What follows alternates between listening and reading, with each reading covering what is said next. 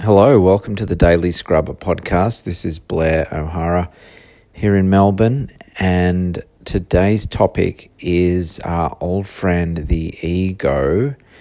And in a lot of spiritual discussions and things like that, the ego gets a very bad rap. And I just want to go into bat today a little bit for the ego, but then talk about where it goes wrong for us as well. I'm not sure where this podcast is going at all, but we will make the best of it and see what happens. So, as far as I can tell, the ego is a very important part of our psychology, and without it, we would really struggle to survive. And so it serves a vital purpose in protecting us from all kinds of danger that exist in the world, and there's many of them. So if we didn't have this kind of defense mechanism, then we would probably live a very short life, do things that were not in our best interest on a regular basis, and there'd be havoc all over the place, and we would have struggled to evolve into the kind of species that we are as a human being. So let's not throw the baby out of the bathwater when we come to talk about the ego. And the other thing that the ego does, and I think this is the beginning of where it becomes a problem, is it is the guardian of our most tender, most hurtful emotional wound. And this wound is likely to come from past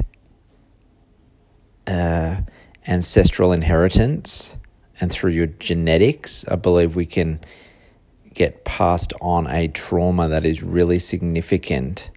Okay, and the ego will still serve to protect it, even through a transfer of DNA and genetic structure. Okay, without going into the whole detail, which will even confuse myself. But we'll park that one for the moment. But at some point in our childhood, we are going to feel something that is very deeply emotionally painful. And the ego will step in and in some way, shape or form, help us deal with that. It will kind of fill in the gaps of what's hurting, and just hold us to a point where it's bearable. It doesn't mean it'll fix it by any means. It doesn't fix the emotional wound, but it kind of just fills it. It's like Sally's kind of liquid gaps. It kind of just goes into the gaps, and will just park itself there for as long as it needs to. Okay, so in my opinion, what happens from there is that all future wounds, or any attempt for that wound to be affected, or for it to be prodded so it kind of pings again, it hurts again, the ego will build a layer outside of the original layer to protect it again. Okay, so the ego, I feel, is always looking after our best interests, in that it wants us to protect us from pain. Okay, so in and of itself, that's not a bad thing, right? But what starts to happen is how then we experience life through all of the defense mechanisms that the ego has built up to protect us from pain, emotional pain. This is only dealing with emotional pain. The ego does nothing, very little to stop physical pain, because physical pain is the type of pain that we know usually, unless you've got something quite serious, it'll come and go. Like if you stab your toe, even if you stick yourself with a knife or you cut yourself, it's going to heal fairly rapidly. Breaking a bone, it'll still heal fairly rapidly. It hurts a lot, obviously, at the time, but it does heal quick. Whereas emotional pain can last a lot longer, and it can keep coming back. Like once a broken arm's been fixed, it doesn't really bother you that much. But emotional pain can keep coming up, for a lot of years. So what happens is you start to see the world, and you start to perceive the world, and you start to act in a way that the ego is constructed for you to avoid that emotional pain. So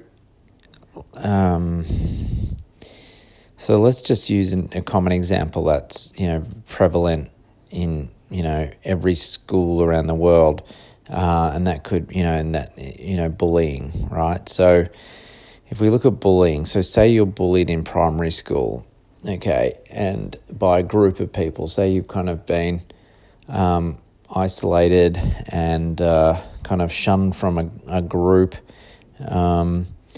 and that's hurt you emotionally, which it would. Nobody enjoys rejection. And so that stayed with you. It's created emotional pain, and the ego comes in to protect you. But what you're probably going to develop is a adverse reaction to groups, and especially whatever the group makeup was of that instance of bullying. You are going to avoid situations like that again. That makes sense, because it's really hurt you the one time, and the ego says, well, don't do that again. Don't ever do that again. Otherwise you're going to get poked and it's going to hurt. And so you don't. And then depending on how you go about it, you unconsciously will avoid those scenarios. And where the conflict lies is you can live your life completely with those constructs in place, and most of society lives exactly that life. But if you have been spending time in the personal development world, or the manifestation world, or any kind of spiritual growth world, it's all about pushing past your barriers. And so in spiritual circles, the ego is the enemy, because the ego is in the way of finding the simple truths in life that actually bring you the most happiness. But to get back to the happiness, you have to pull back these layers. And this is what the scrub's all about. Like if you listen to the second episode, it's all about removing the layers that leave you, in a lot of pain and and a shell of what you might have been before. But it gives the opportunity to find that really amazing sense of peace, love, happiness, joy that comes when you've kind of been able to detach from the ego, and you can have it sit there and serve its purpose, but it's not the lens that you see the world through anymore. So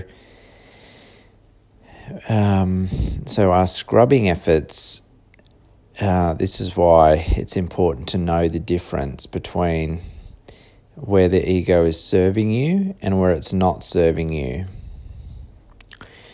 And I also think it's good to make friends with the opposing force of what you think is holding you back.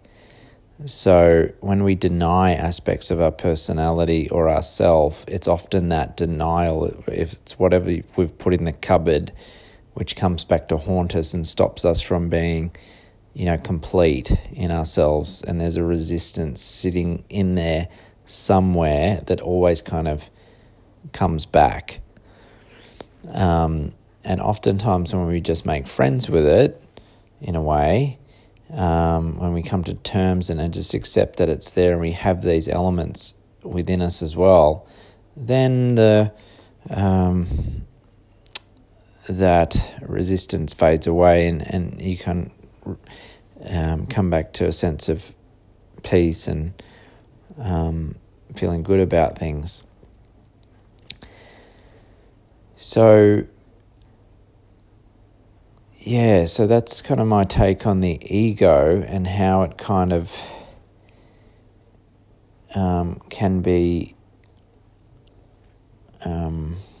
worked with, not purely worked against, for the purposes of what we talk about on the scrub. And I think it's really important that we recognize how it works and the good aspect that it provides us, but also see the downside. And I think if we can see it for what it is, then we can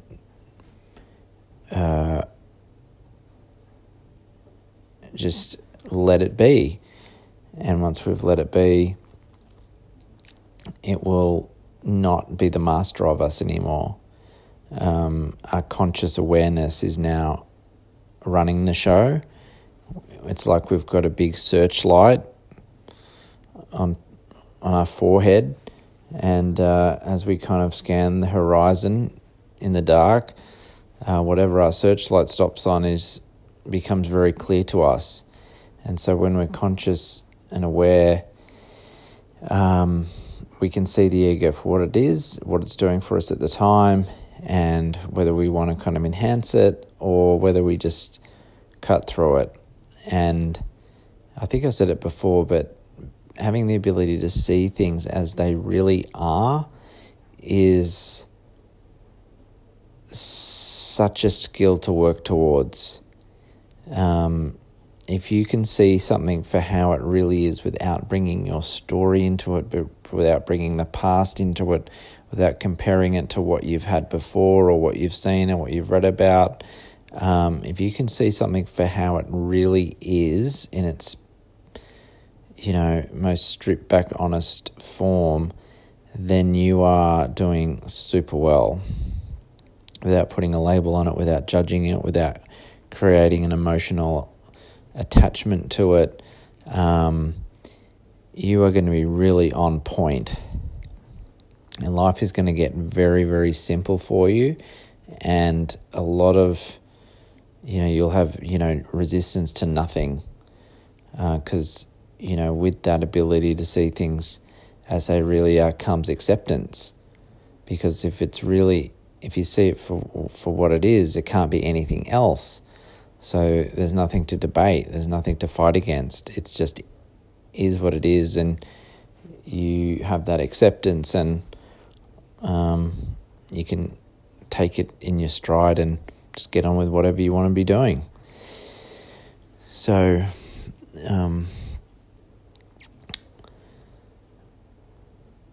that becomes sharper and sharper.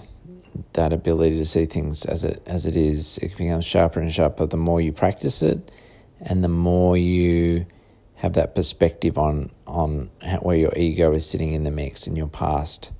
This is why we talk about the present moment being so important, because if you can see how something is in the present moment, you're not bringing all of the past into the context of what you're looking at, what you're experiencing.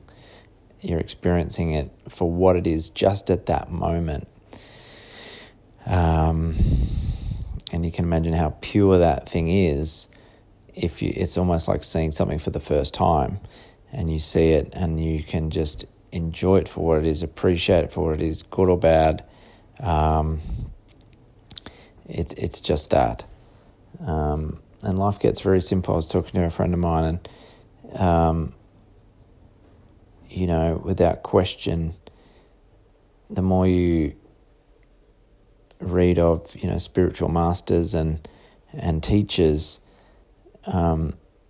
everything is so simple. Like, the lessons are so simple, and that's why when people read them from all over the world across multiple languages, cultures, it resonates with people straight away, because the truth is in it, and it's very, very clear to people, and it's in there amongst all the other stuff that's in there, in the minds and the emotional state of people. But because it's so simple and true, it's part of everyone's inner knowledge already. Like, we all know it already. And